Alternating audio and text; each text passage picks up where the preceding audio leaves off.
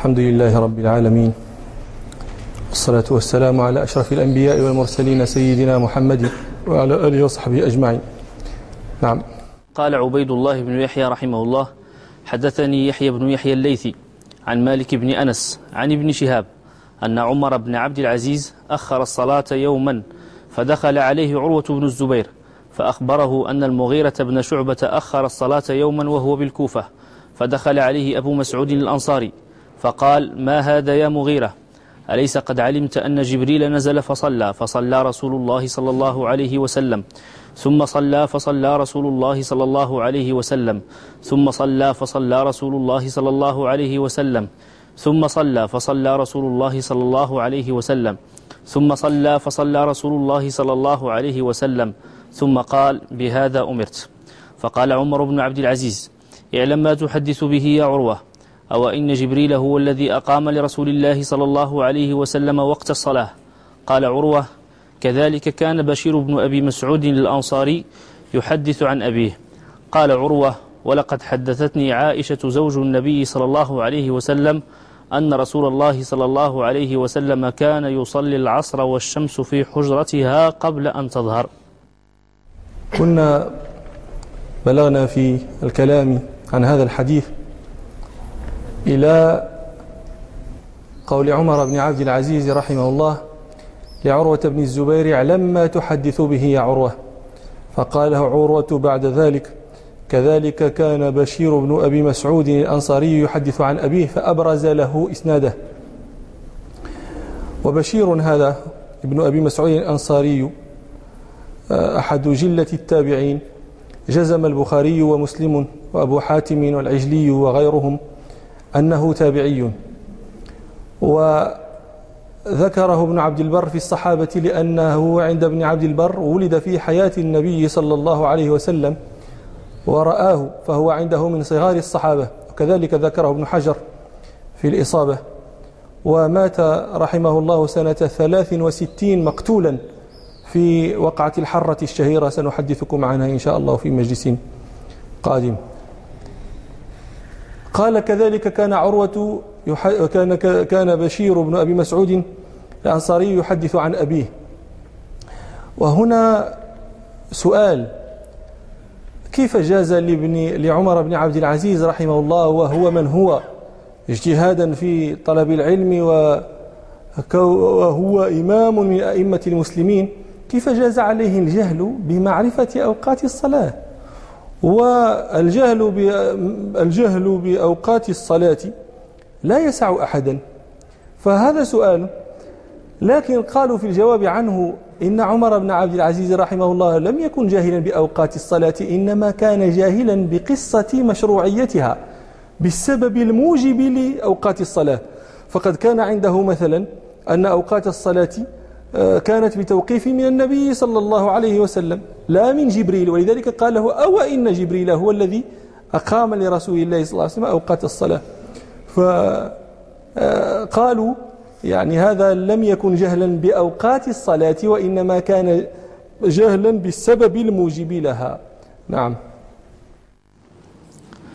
قال عروة: ولقد حدثتني عائشة زوج النبي صلى الله عليه وسلم أن رسول الله صلى الله عليه وسلم كان يصلي العصر والشمس في حجرتها قبل أن تظهر. قال عروة: ولقد حدثتني عائشة بنت أبي بكر الصديقة بنت الصديق أم المؤمنين الفقيهة العابدة الربانية، أحب خلق الله إلى رسول الله صلى الله عليه وسلم، وبنت أحب خلقهم إليه. روى الترمذي وابن حبان عن عمرو بن العاص رضي الله عنه أنه قال: يا رسول الله، من أحب الناس إليك؟ قال: عائشة. قال: من الرجال؟ قال: أبوها. كانت رضي الله عنها فقيهة كثيرة الرواية كثيرة الفقه، هي من المكثرات من الحديث، الذين المكثرون من الحديث من الصحابة سبع مذكورون في قول القائل: 7 من الصحب فوق 1000 قد نقلوا من الحديث عن المختار خير مضر أبو هريرة سعد جابر أنس صديقة وابن عباس كذا ابن عمر. أبو هريرة سعد، هذا سعد بن مالك بن سنان أبو سعيد الخدري. أبو هريرة سعد جابر أنس صديقة وابن عباس كذا ابن عمر. تزوجها رسول الله صلى الله عليه وسلم قبل الهجرة بسنة وهي بنت 6 سنين، ودخل بها بعد الهجرة سنة 2 من الهجرة وهي بنت 9 سنين، ومات عنها وهي بنت 18 سنة. وكان ابتنى بها في شوال ونكحها في شوال، فلذلك كانت تحب أن تدخل الأزواج على كانت تحب أن تدخل النساء على أزواجهن في شوال، وكانت تقول هل في نساء أحظى مني وقد نكحني وابتنى بي في شوال. وقصة ذلك ما رواه أحمد والبيهقي وغيرهما عن عائشة رضي الله عنها قالت لما هلكت خديجة جاءت خولة بنت حكيم امرأة عثمان بن مضعون إلى النبي صلى الله عليه وسلم، فقالت يا رسول الله هل تتزوج بحذف إحدى التائين في المضارع؟ قال من؟ قالت إن شئت بكرا وإن شئت ثيبا. قال فمن البكر؟ قالت بنت أحب خلق الله عز وجل إليك عائشة بنت أبي بكر. قال فمن الثيب؟ قالت سودة بنت زمعة قد آمنت بك واتبعتك على ما تقول. قال فاذكريه ما علي. فذهبت خولة إلى بيت أبي بكر فوجدت أم رومان أم عائشة رضي الله عنها، فقالت يا أم رومان ماذا أدخل الله عز وجل عليكم من الخير والبركة؟ قالت وما ذاك؟ قالت أرسلني رسول الله صلى الله عليه وسلم أخطب عليه عائشة. فقالت أم الرومان انتظري حتى يأتي أبو بكر. فلما جاء أبو بكر قالت خولة يا أبا بكر ماذا أدخل الله عز وجل عليكم من الخير والبركة؟ قال وما ذاك؟ قالت أرسلني رسول الله صلى الله عليه وسلم أخطب عليه عائشة. فقال أبو بكر وهل تصلح له وإنما هي ابنة أخيه؟ فرجعت خولة فذكرت ذلك لرسول الله صلى الله عليه وسلم، فقال لها رسول الله صلى الله عليه وسلم ارجعي إليه فقولي له أنا أخوك في الإسلام وأنت أخي وابنتك تصلح لي.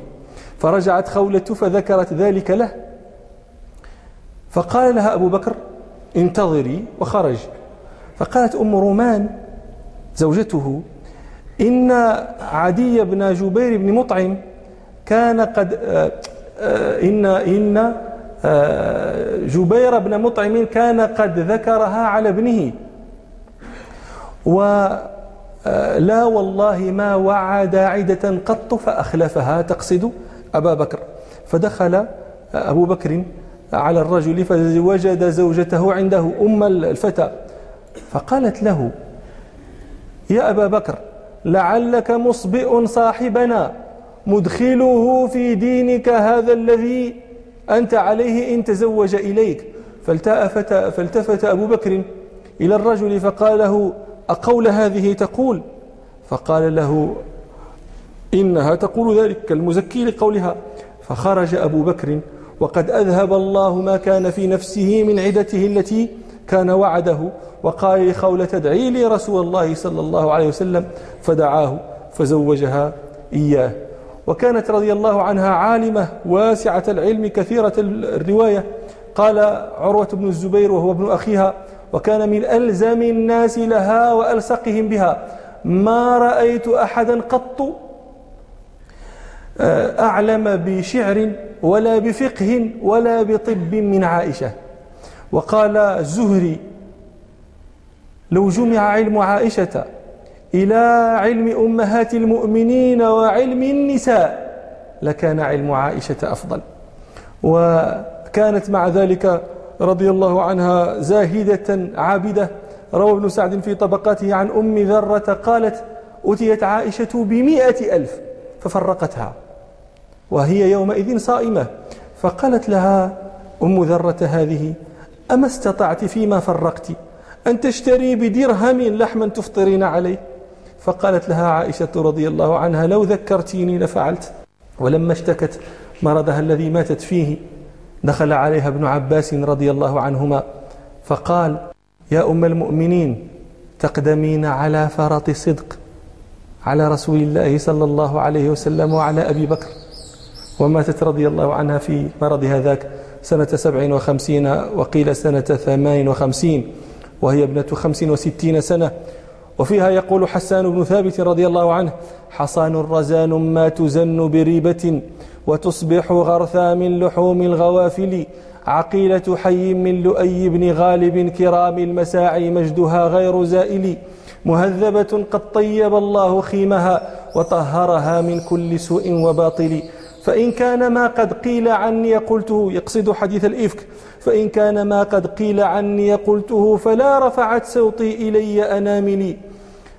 فكيف ودي ما حييت ونصرتي لآل رسول الله زين المحافل، رأيتك وليغفر لك الله حرة من المحصنات غير ذات الغوائل.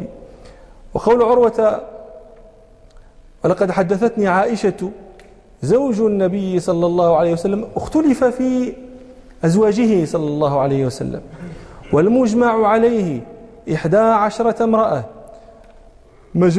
مجموعة أسماؤهم في هذا البيت الذي كل كلمة منه تشير إلى الحرف الأول من أسماء أمهات المؤمنين.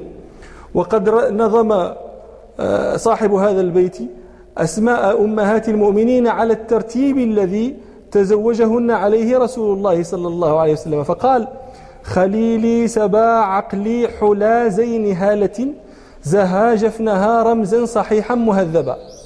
يشير بقوله خليلي إلى خديجة بنت خويلد، ويشير بقوله سبا إلى سودة بنت زمعة، عقلي عائشة بنت أبي بكر، حلا حفصة بنت عمر، زينب بنت خزيمة، هالة هند بنت أبي أمية وهي أم سلمة، خليلي سبا عقلي حلا زين هالة، زها زينب بنت جحش، جفنها جويرية بنت الحارث المصطلقية، رمزا رملة بنت أبي سفيان، صحيحا صفية بنت حيي بن أخطب، مهذبة ميمونة بنت الحارث الهلالية. وقد مات في حياته صلى الله عليه وسلم 2، وهما خديجة بنت خويلد وزينب بنت خزيمة، ومات صلى الله عليه وسلم عن سائرهن. وقول عروة: ولقد حدثتني عائشة زوج النبي صلى الله عليه وسلم، قوله زوج هذه هي اللغة العالية، اللغة الفصيحة التي جاء بها القرآن، زوج لا زوجة بغير هاء التأنيث. قال ربنا سبحانه: وإن أردتم استبدال زوج مكان زوج. وقال ربنا: وإذ تقول للذي أنعم الله عليه وأنعمت عليه أمسك عليك زوجك. وقال ربنا سبحانه: وقلنا يا آدم اسكن أنت وزوجك الجنة. فهذه هي اللغة العالية الفصيحة. بعض أهل اللغة يرى أن زوجة هذا لحن، هذا غلط، لا تقوله العرب. هذا الأصمعي مثلا يقول: لا تكاد العرب تقول زوجة، إنما العرب تقول زوج. ومن أين أتت زوجة هذه؟ قال: زوجة هذه من تسامح الفقهاء، قالوا زوجة لينفوا الالتباس في تقرير الأحكام الشرعية. مثلا لو لم تقل الفقهاء زوجة وتركوا الكلمة كما تكلم بها العرب، يقولون مثلا أصحاب الفرائض يقولون فريضة فيها زوج وابن، فلا يدرى هل الزوج الذكر أم الزوج الأنثى. فلذلك قال الأصمعي: إنما ذلك من تسامح الفقهاء لإزالة هذا الالتباس. ولم يسلم للأصمعي رحمه الله هذا الذي قاله، وإن تبعه فيه بعضهم لم يسلم له. فنقل الفراء وأبو حاتم أن العرب تقول زوجة، وذكر ذلك ابن السكيت في إصلاح المنطق، وذكره ابن قتيبة في أدب الكتاب، جميعا قالوا العرب تقول زوجة بالهاء، الأفصح زوج من غيرها، لكن زوجة ليس غلطا وليس أصله تسامح الفقهاء. واستدلوا على ذلك بما رواه البخاري عن عمار بن ياسر رضي الله عنه قال: إني لأعلم أنها زوجته في الدنيا والآخرة، يقصد عائشة رضي الله عنها، فقال زوجته ولم يقل زوجه. واستدلوا على ذلك أيضا بما رواه مسلم في الصحيح عن أنس بن مالك أن النبي صلى الله عليه وسلم كان مع إحدى نسائه فمر به رجل فدعاه وقال يا فلان هذه زوجتي فلانة. لكن بعضهم يعني كثير من النحاة لا يحتجون بالحديث لأسباب ليس هذا موضعها، وإن كنا نرى أن الراجح الاحتجاج بالحديث وهو رأي ابن مالك. ومع ذلك فقد صح عن العرب المحتج بلغتهم هذا اللفظ يعني زوجة، ومن ذلك قول الفرزدق وإن الذي يسعى يخبب زوجتي كساع إلى أسد الشرى يستبيلها. وإن الذي يسعى يخبب يفسد زوجتي كساع إلى أسد الشرى، إلى أسد الغابة يستبيلها يأخذ أكرمكم الله بولها. فقال زوجتي ولم يقل زوجي، فظهر بذلك أن زوجة كلمة فصيحة وإن كان الأفصح لغة القرآن. وهذا البيت الذي ذكرت لكم له قصة طريفة، ذلك أن النوار بنت أعيان بن ضبيعة كانت بنت عم الفرزدق، فجاءها رجل من بني دارم، وبنو دارم منهم رهط الفرزدق، جاءها رجل منهم فخطبها فقبلت، فبعثت إلى الفرزدق وقالت له زوجني من فلان، وإنما قالت ذلك له لأنه كان وليها، فقال لها لا أفعل حتى تشهدي الناس أنك تقبلين من أزوجه منك. ففعلت، فلما توثق منها قال لها ابعثي إلى القوم فليأتوا، فبعثت إليهم، فلما غص المسجد بالناس قام الفرزدق فحمد الله وأثنى عليه، ثم قال لقد علمتم أن النوار جعلت إلي أمرها ورضيت من أزوجها منه، فإني أشهدكم أنني أزوجها من نفسي. فنفرت وأنفت وغضبت، وذهبت إلى أمير البصرة فلم يستطع أن يفرق بينها وبينه خوفا من لسانه وهجائه، وأعياها الشهود أيضا فلم يقدروا أن يشهدوا لها، فأرادت أن تذهب إلى عبد الله بن الزبير، وكان حينئذ خليفة المسلمين وكان في مكة، فلم يقدر أحد أن يحملها إليه، كلهم يتحامون لسان الفرزدق. فكانت امرأة صالحة فمكثت معه على ذلك، وكانت تقول له إنما تزوجت على خدعة، فكانت لذلك تجتنب فراشه. ثم إن قوما اسمهم بنو النسير تحملوها إلى مكة إلى عبد الله بن الزبير، فقال الفرزدق بذلك لعمري لقد أردى النوار وساقها إلى الغور أقوام خفاف عقولها، أطاعت بني أم النسير فأصبحت على قتب يعلو الفلاة دليلها، وإن امرأ يسعى يخبب زوجتي كساع إلى أسد الشرى يستبيلها. من يقدر على جمع بول أكرمكم الله بول الأسود؟ من يقدر على هذا؟ فقال وإن الذي يسعى يخبب زوجتي كساع إلى أسد الشرى يستبيلها، ومن دون أبوال الأسود بسالة وبسطة أيد يمنع الضيم طولها، وإن أمير المؤمنين لعالم بتأويل ما وصى العباد رسولها. أمير المؤمنين عبد الله بن الزبير عالم بتأويل يعني بما أمر رسول الله العباد من طاعة الزوجات لأزواجهم. فذهبت النوار إلى عبد الله بن الزبير، قالوا لما دخلت عليه وحدثته يقال إنه قال لها إن شئت طلقتك منه وقتلته حتى لا يهجونا أبدا، وإن شئت بعثت به إلى أرض العدو. فقالت لا أريد واحدة منهما. فقال لها فإنه ابن عمك وهو يريدك فأزوجك منه. فقالت نعم، فزوجها. فكان الفرزدق يقول دخلنا متباغضين وخرجنا متحابين. نعم. قال عروة ولقد حدثتني عائشة زوج النبي صلى الله عليه وسلم أن رسول الله صلى الله عليه وسلم كان يصلي العصر والشمس في حجرتها قبل أن تظهر. الشمس في حجرتها، الحجرة الدار، وكل بناء أحاط به جدار تسميه العرب حجرة، وذلك مشتق من الحجر الذي هو المنع. يقولون مثلا حجر القاضي على السفيه أو على المفلس إذا منعه من التصرف في ماله. ومنه العقل سمي حجرا لأنه يحجر صاحبه ويمنعه عن تعاطي ما لا ينبغي. ومنه قول الله تعالى هل في ذلك قسم لذي حجر أي لذي عقل. والعرب تطلق الحجر على الحرام لأنه ممنوع منه. ومن ذلك أيضا قول ربنا سبحانه وقالوا هذه أنعام وحرث حجر لا يطعمها إلا من شاء ممنوعة. وسميت الحجرة بذلك لأنها تمنع من دخلها من أن يوصل إليه ومن أن يرى.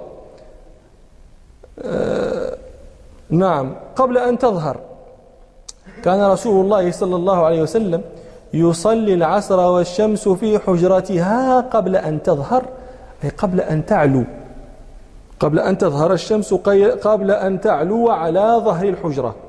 وظهر بمعنى على، هذا موجود في كلام العرب. منه قول ربنا سبحانه ولولا أن يكون الناس أمة واحدة لجعلنا لمن يكفر بالرحمن لبيوتهم سقفا من فضة ومعارج عليها يظهرون عليها يعلون. ومنه أيضا قول ربنا سبحانه فما استطاعوا أن يظهروه أي يعلوه وما استطاعوا له نقبا. ومن ذلك أيضا قول النابغة الجعدي رضي الله عنه بلغنا السماء مجدا وجودا وسؤددا وإنا لنبغي فوق ذلك مظهرا، فوق السماء مظهرا أي معتلا وعلوا. وهذا البيت للنابغة من قصيدة قالها يمدح فيها رسول الله صلى الله عليه وسلم، يقول في مطلعها خليلي يعوجا ساعة وتهجرا ولوما على ما أحدث الدهر أو ذرا ولا تجزعا إن الحياة ذميمة فخفا لروعات الحوادث أوقرا وإن جاء أمر لا تطيقان دفعه فلا تجزعا مما قضى الله واصبرا ألم تريا أن الملامة نفعها قليل إذا ما الشيء ولى وأدبرا تهيج الندامة والبكاء ثم لا تغير شيئا غير ما كان قدرا أتيت رسول الله صلى الله عليه وسلم إذ جاء بالهدى ويتلو كتابا كالمجرة نيرا يقول فيها ونحن أناس وننكر يوم الروع ألوان خيلنا من الطعن حتى تحسب الجون أشقرا ونحن أناس لا نعود خيلنا إذا ما التقينا أن تحيد وتنفرا وما كان معتادا لنا أن نردها صحاحا ولا مستنكرا أن تعقرا. ومن هذه القصيدة أبيات صارت أمثالا، من ذلك قوله ولا خير في جهل إذا لم يكن له حليم إذا ما أورد الأمر أصدر ولا خير في حلم إذا لم تكن له بوادر تحمي صفوه أن يكدر ففي الحلم خير من أمور كثيرة وفي الجهل أحيانا إذا ما تعذر. أو يكون قول عائشة رضي الله عنها ولقد حدثت أن رسول الله صلى الله عليه وسلم كان يصلي العصر والشمس في حجرتها قبل أن تظهر قبل أن تذهب أي قبل أن يذهب ظل الشمس من حجرتها. وإطلاق ظهر على ذهب أيضا معروف عند العرب. ومن ذلك قول أبي ذؤيب الهذلي وعيرها الواشون أني أحبها وتلك شكاة ظاهر عنك عارها أي ذاهب عنك عارها.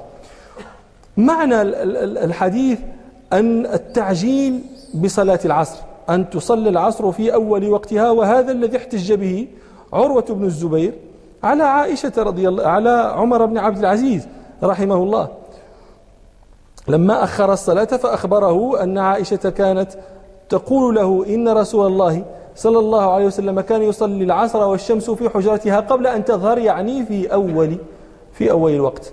هذا الحديث رواه الأئمة عن مالك، رواه البخاري عن عبد الله بن مسلمة القعنبي عن مالك، ورواه مسلم عن يحيى بن يحيى التميمي النيسابوري عن مالك بهذا الإسناد. نعم. قال عبيد الله بن يحيى رحمه الله وحدثني يحيى عن مالك عن زيد بن أسلم عن عطاء بن يسار أنه قال جاء رجل إلى رسول الله صلى الله عليه وسلم فسأله عن وقت صلاة الصبح. قال: فسكت عنه رسول الله صلى الله عليه وسلم حتى إذا كان من الغد صلى الصبح حين طلع الفجر، ثم صلى الصبح من الغد بعد أن أسفر، ثم قال: أين السائل عن وقت الصلاة؟ قال: ها أنا ذا يا رسول الله. فقال: ما بين هذين وقت. قال عبيد الله رحمه الله: وحدثني يحيى. قلنا عبيد الله مات سنة 98 و200. حدثني يحيى مات سنة 34 و200. عن مالك مات سنة 79 و200. عن زيد بن أسلم العدوي المدني القرشي الفقيه الحافظ الإمام القدوة مولى عمر بن الخطاب رضي الله عنه، كان من أئمة أهل المدينة ومن فقهائهم. وحدث عبد الرحمن بنه قال: كان أبي له جلساء، فربما بعثني إلى أحدهم فيمسح رأسي ويقبله ويقول: والله لأبوك أحب إلي من مالي وولدي، والله لو خيرني الله أن يذهب بهم أو به لاخترت أن يذهب بهم ويبقي لي زيدا. وقال مالك: كان زيد بن أسلم يحدث من نفسه، فإذا قام لم يجترئ عليه إنسان. وكان يقول: ما هبت أحدا قط هيبتي لزيد بن أسلم. وكان زيد بن أسلم يقول: ابن آدم اتق الله يحبك الناس وإن كرهوا. وكان يقول: قال مرة لابن عجلان: اذهب فاسأل، تعلم كيف يسأل ثم تعال فاسأل. وكان رحمه الله من الحفاظ ومن العباد. قال أبو حازم لعبد الرحمن بن زيد بن أسلم قال: لقد رأيتنا في مجلس أبيك ونحن 40 حبرا فقيها، أدنى خصلة فينا التواسي بما في أيدينا، ولا والله ما رؤي في مجلسه 2 يتماريان ويتنازعان في حديث لا ينفعهما قط. وزيد بن أسلم رحمه الله مات سنة 36 و100. نعم. عن عطاء بن يسار. عطاء بن يسار المدني الهلالي مولى أم المؤمنين ميمونة رضي الله عنها، وأخو سليمان بن يسار وعبد الملك بن يسار وعبد الله بن يسار، وكانوا كلهم من الأئمة الأعلام ممن أخذ عنهم العلم. قال زيد بن أسلم: ما رأيت رجلا ألزم لمسجد رسول الله صلى الله عليه وسلم من عطاء بن يسار. وقال زيد بن أسلم: كان عطاء يحدثنا أنا وأبو حازم حتى يبكينا، ثم يحدثنا حتى يضحكنا، ويقول هكذا مرة وهكذا مرة.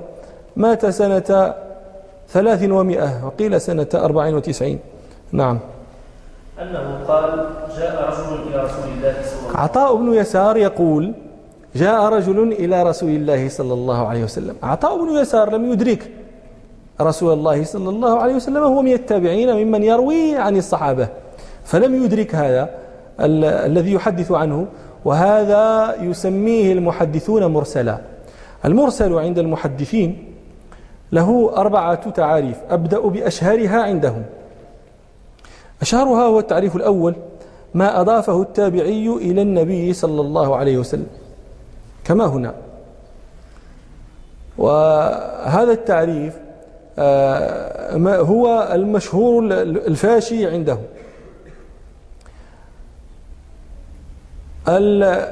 التعريف الثاني هو ما أضافه التابعي الكبير إلى النبي صلى الله عليه وسلم.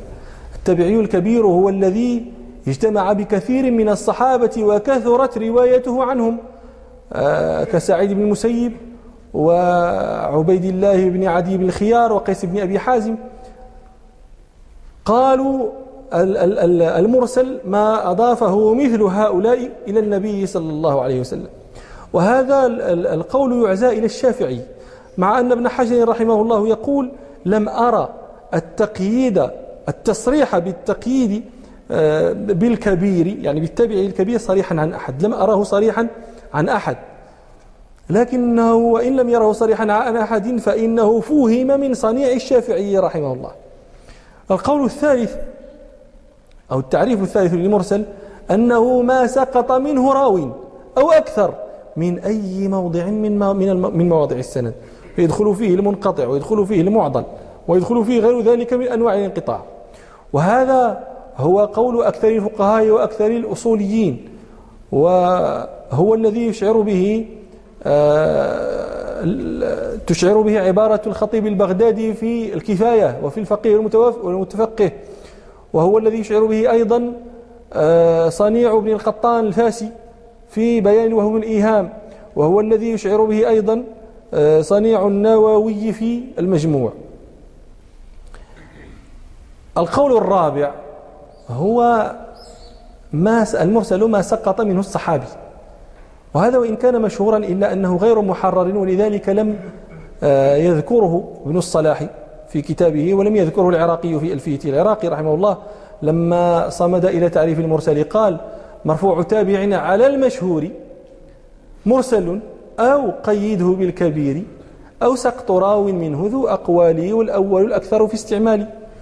هذا البيت الثاني أصلحه شيخنا محمد سالم الدعدود رحمة الله عليه بقوله ثالثها ما منه راو سقطا والأكثر استعمالا الذي فرط.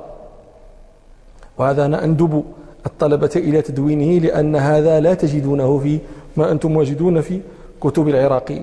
طبعت الألفية بإصلاح الشيخين الددو والدعدود رحمة الله عليهما، ولكنها يعني كعنقاء مغرب لا تكادون تجدونها.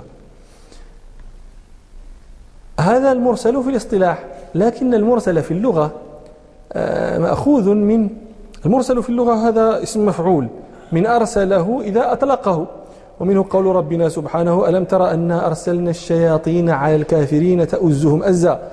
أرسلنا الشياطين أي أطلقناهم، فكأن المرسل أطلق الإسناد فلم يقيده براو معين، أو يكون مأخوذا من قولهم ناقة رصد ومرسال أي سريعة، فكأن المرسل أسرع في السند فحذف بعضه. قال كعب همست سعاد بأرض لا يبلغها إلا العتاق النجيبات المراسيل، إلا النوق العتاق النجيبات المراسيل السريعات. هذا البيت من قصيدته المشهورة التي أنشدها بين يدي رسول الله صلى الله عليه وسلم واعتذر إليه فيها ومدح فيها رسول الله صلى الله عليه وسلم والمهاجرين والأنصار، وهي المشهورة بالبردة، حتى غلبت عليها بردة البصيري.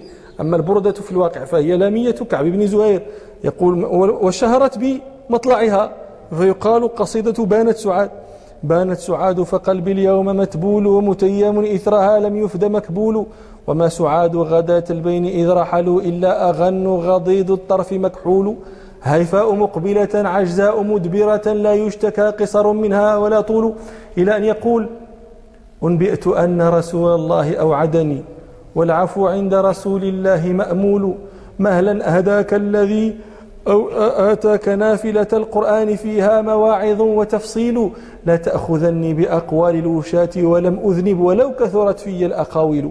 وهذه القصيدة طارت كل مطار، واحتفل الناس بها أيما احتفال، وكثر معارضها. من أشهر الذين عارضوها ابن نباتة المصري، عارضها بقصيدة يقول يعني مطلعها ما الطرف بعدكم بالنوم مكحول، هذا وكم بيننا من ربعكم ميل، يا باعثين سهادا لي وفيض بكا مهما بعثتم على العينين محمول. يقول فيها يا خاتم الرسل لي في المذنبين غدا على شفاعتك الغراء تعويل، إن كان كعب بما قد قال ضيفك في دار النعيم فلي في الباب تطفيل، وأين كابن زهير لي شذا كلم ربيعها بغمام القرب مطلول. ومن أولئك أيضا يوسف النبهاني رحمه الله عارضها بقصيدة يقول فيها هواي طيبة لا بيضاء عطبول، ومنيتي عينها الزرقاء لا النيل، عذراء جلت عن التشبيب إذ جليت، هامت بها الخلق جيلا بعده جيل. يقول فيها أتاك كعب وقد جلت جنايته، وكاد يغتاله من ذنبه غول، فآب بالبردة الحسناء مشتملا. لأنه يقال يذكر أهل السير يذكرون أن كعب بن زهير لما أنشد رسول الله صلى الله عليه وسلم قصيدته أعطاه رسول الله صلى الله عليه وسلم بردته، فلذلك سميت القصيدة البردة. فيقول هذا النبهاني رحمه الله في قصيدته أتاك كعب وقد جلت جنايته، وكاد يغتاله من ذنبه غول، فآب بالبردة الحسناء مشتملا، وعاد وهو ببرد العفو مشمول. ولست مثلا له لكن حالته كحالتي، يقول ولست مثلا له لكن حالته لها بحالة هذا العبد تمثيل. ومن أشهر الذين عارضوها شرف الدين البوصيري صاحب البردة، عارضها بقصيدة يقول فيها إلى متى أنت باللذات مشغول، وأنت عن كل ما قدمت مسؤول، في كل يوم ترجي أن تتوب غدا، وعقد عزمك بالتسويف محلول، أما يرى لك فيما سر من عمل يوما نشاط وعما ساء تكسيل. وهي قصيدة طويلة يقول في ثناياها ويقصد قصيدته وما على قول كعب أن توازنه، وربما وازن الدر المثاقيل، وهل تعادله حسنا ومنطقها عن منطق العرب العرباء معدول، وحيث كنا معا نرمي إلى غرض فحبذا ناضل منا ومنضول، لما غفرت له ذنبا وصنت دما لولا ذمامك أضحى وهو مطلول، رجوت غفران ذنب موجب تلفي له من النفس إملاء وتسويل، فليس غيرك لي مولا أؤمله بعد الإله وحسبي منك تأميل. وللشيخ الحافظ الأديب اللغوي فخر المغرب وزين أهله، أحد حفاظ اللغة وأحد علمائها ونقادها، أحمد الشرقاوي إقبال دفين مراكش رحمة الله عليه، كتاب اهتم فيه بهذه القصيدة بانت سعاد، فذكر من عارضها ومن وشحها ومن خمسها ومواضع الاستدلال بها في النحو وفي البلاغة، وسماها سمى رسالته بانت سعاد في إلمامات شتى، وهي مطبوعة. نعم.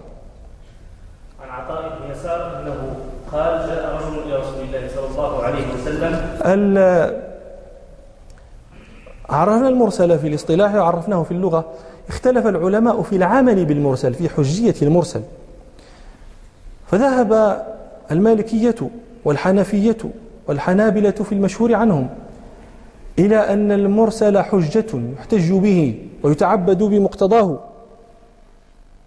ونسبه النووي إلى جمهور الفقهاء، ونسبه الغزالي في المستصفى إلى الجماهير، بل قال أبو داود في رسالته إلى أهل مكة: وأما المراسيل فكان العلماء يعملون بها في من مضى، مثل سفيان الثوري ومالك والأوزاعي، حتى جاء الشافعي فتكلم في المرسل فتابعه عليه أحمد وغيره. وقال الطبري أبو جعفر: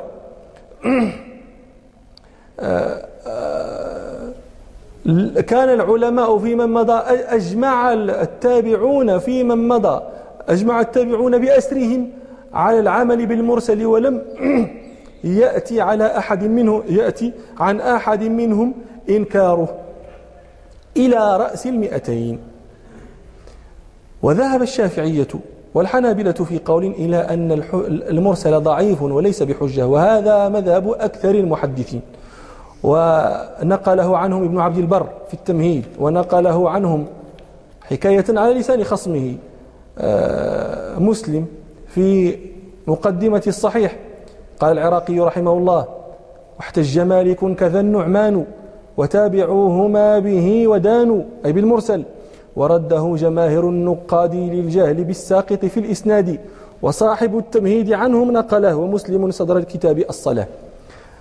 الذين يقولون إن المرسل حجة يحتجوا بأدلة، منها أن احتمال الضعف في الساقط. الآن المرسل قلنا هو ما أضافه التابعي إلى النبي صلى الله عليه وسلم.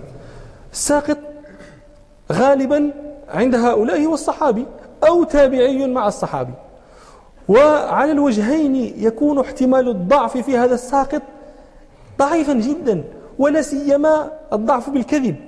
لماذا؟ لأن هؤلاء كانوا في قرون الخيرية التي أثنى عليها رسول الله صلى الله عليه وسلم: خير الناس قرني وخيركم قرني ثم الذين يلونهم ثم الذين يلونهم. فهؤلاء كانوا في قرون الخيرية، فإذا يعني أن يكون الساقط ضعيفا ومع ذلك يغمض عنه المرسل ولا يبين صفته، هذا مناف للخيرية التي تحدث عنها رسول الله صلى الله عليه وسلم. واحتجوا أيضا بكتاب عمر رضي الله عنه الذي أرسله إلى أبي موسى الأشعري، الكتاب المشهور في القضاء، وفيه أن عمر رضي الله عنه قال: المسلمون عدول بعضهم على بعض إلا مجلودا في حد أو مجربا عليه شهادة زور أو ظنينا في ولاء أو قرابة.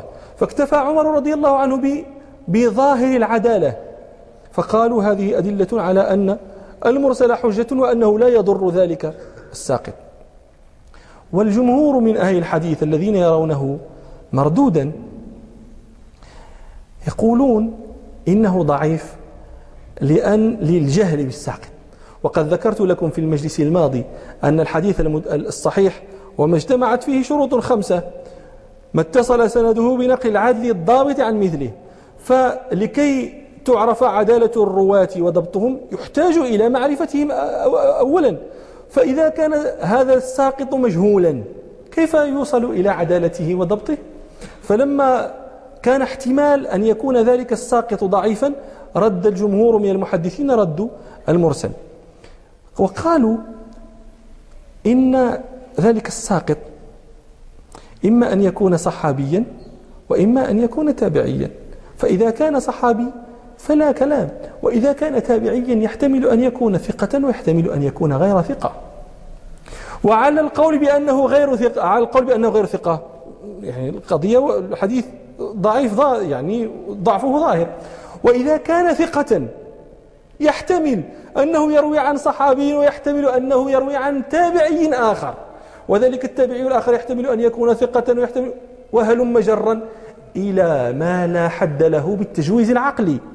وإلى 6 فهذا أكثر ما وقفت عليه من رواية التابعين بعضهم عن بعض، وذلك في حديث يروي الإمام أحمد والترمذي والنسائي من طريق منصور بن المعتمر عن هلال بن يساف عن ربيع بن خثيم عن عمرو بن ميمون عن عبد الرحمن بن أبي ليلى عن امرأة عن أبي أيوب الأنصاري رضي الله عنه أن رسول الله صلى الله عليه وسلم قال: قل هو الله أحد تعديل ثلث القرآن. هؤلاء الآن 6 من الصحابة يروي بعضهم عن بعض، 6 من التابعين يروي بعضهم عن بعض. منصور بن المعتمر عن هلال بن يساف عن ربيع بن خثيم عن عمرو بن ميمون عن ابن أبي ليلى عن امرأة عن أبي أيوب الأنصاري الذي هو الصحابي. وقد قلنا إن المرسل ما أضافه التابعي إلى النبي صلى الله عليه وسلم. فلو أسقطنا التابعي وأضاف الحديث أول تابعي مذكور في هذا السند إلى النبي صلى الله عليه وسلم، كم يكون سقط من الناس؟ 5، والصحابي سادسهم. فلهذا الاحتمال قال المحدثون أو جمهورهم المرسل ضعيف. وردوا الأدلة التي احتج بها الذين رأوا حجته، فقالوا: أما نقل الطبري الإجماع إلى رأس 200 فهذا إجماع مقدوح فيه، بخلاف سعيد بن المسيب وابن سيرين، وهذان كانا قبل 200 ولم يكونا يحتجان بالمرسل. وأما حديث الخيرية فهذا محمول على الأغلب، ولا يعني أن كل فرد من ذلك القرون كان فردا صالحا ثقة لا يتأتى منه ما يخالف العدالة ولا ما يخالف الضبط. وقد وجد في عهد الصحابة والتابعين بعض من كانت فيهم صفات مذمومة، وكان ذلك قليلا بخلاف العصور التي أتت بعدهم، لكنه كان موجودا. وروى أبو نعيم في حلية الأولياء من طريق ابن لهيعة رحمه الله قال ابن لهيعة: سمعت شيخا من الخوارج يقول بعدما تاب: إن هذه الأحاديث دين، فانظروا عمن تأخذون دينكم، إننا كنا إذا هوينا أمرا صيرناه دينا. إذا هوينا أمرا اختلقنا له حديثا فصيرناه دينا. والخوارج كانوا في القرن الأول وخرجوا على علي بن أبي طالب رضي الله عنه. نعم. عن زيد بن أسلم عن عطاء بن يسار. هذا الحديث قلت لكم هو مرسل، لكنه صح من طرق موصولة عن أنس بن مالك عند عبد الرزاق في مصنفه، وعن عمرو بن العاص عند أبي يعلى في مسنده، وعن غيرهم. نعم. أنه قال: جاء رجل إلى رسول الله صلى الله عليه وسلم فسأله عن وقت صلاة الصبح، قال: فسكت عنه رسول الله صلى الله عليه وسلم حتى إذا كان من الغد صلى الصبح حين طلع الفجر. جاء رجل إلى النبي صلى الله عليه وسلم فسأله عن وقت صلاة الصبح فسكت عنه رسول الله صلى الله عليه وسلم. هذا الجزء من الحديث تستنبط منه مسألة أصولية: هل يجوز تأخير البيان؟ هذا الرجل جاء مستفهما سائلا مستبينا، فسكت عنه النبي صلى الله عليه وسلم ولم يبين له، فنسأل: هل يجوز تأخير البيان؟ وهذه المسألة تتفرع إلى فرعين: هل يجوز تأخير البيان عن وقت الحاجة؟ هذا الفرع الأول. الفرع الثاني: هل يجوز تأخير البيان عن وقت الخطاب إلى وقت الحاجة؟ فأما الفرع الأول: هل يجوز تأخير البيان عن وقت الحاجة، فهذا أجمع الأصوليون على أن ذلك لا يجوز تأخير البيان عن وقت الحاجة. لماذا؟ لأنه يلزم منه التكليف بما لا يطاق، وهذا مرفوع في هذه الشريعة السمحة. لما يقول ربنا مثلا: وأقيموا الصلاة، وحضرت الوقت وامتلأت عمرت ذممنا بالصلاة ولم تبين لنا، كيف نكلف بها إذن؟ نكلف بصلاة، نكلف بعبادة لم تجلى لنا، لم تبين لنا، هذا لا يكون. فلا بد أن لا يتأخر الخطاب عن وقت الحاجة، لأنه يلزم منه التكليف بما لا يطاق. أما تأخير البيان عن وقت الخطاب إلى وقت الحاجة كما هنا، لم يجيبه النبي صلى الله عليه وسلم وقت الخطاب إلى أن كان من الغد، فصلى الصلاة في الوقت.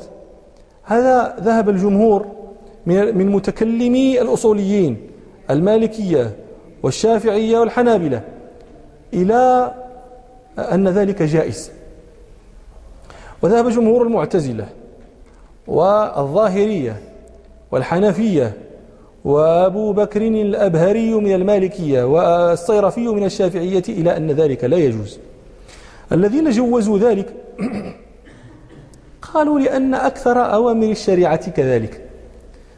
قال ربنا: وأقيموا الصلاة، ولم تبين كيفيتها مقارنة، يعني لم يجئ بيان كيفية الصلاة مقارنا بالأمر، مقترنا بهذا الأمر، إنما نزل الخطاب أولا، ثم بعد ذلك جلى رسول الله صلى الله عليه وسلم كيفية الصلاة وقال: صلوا كما رأيتموني أصلي.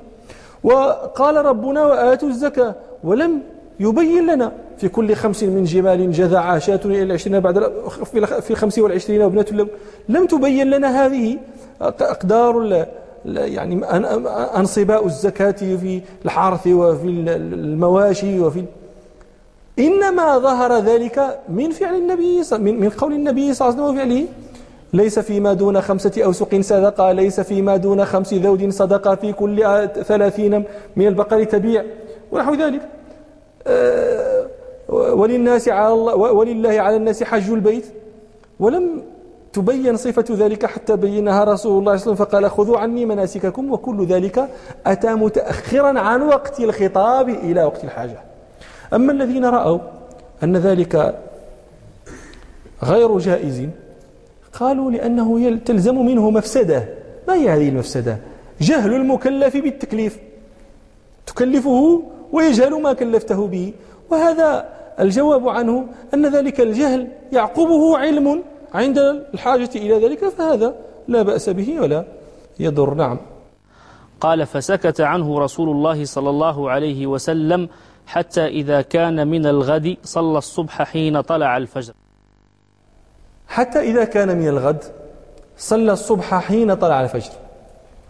قوله صلى الصبح حين طلع الفجر هذا ظاهره يعطي أن صلاة رسول الله صلى الله عليه وسلم وقعت مقترنة بطلوع الفجر، أي في الوقت الذي يطلع فيه الفجر كان صلى الله عليه وسلم يصلي، وليس ذلك مرادا، لأنه ينبغي تقدم طلوع الفجر على الصلاة، لأن ينبغي دخول الوقت أولا.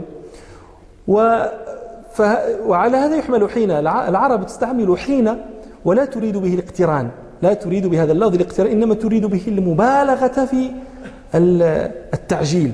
يقولون مثلا: جلس عمرو حين جلس زيدا، جلس عمرو حين جلس زيد، وليس ذلك يعني أن جلوس عمرو وجلوس زيد مقترنان، إنما يعني ذلك أن بعيد ما جلس زيد جلس عمرو. وعلى ذلك يحمل حين في هذا القول، في هذا الحديث، أنه صلى الفجر حين صلى الصبح حين طلع الفجر، أي بعيده.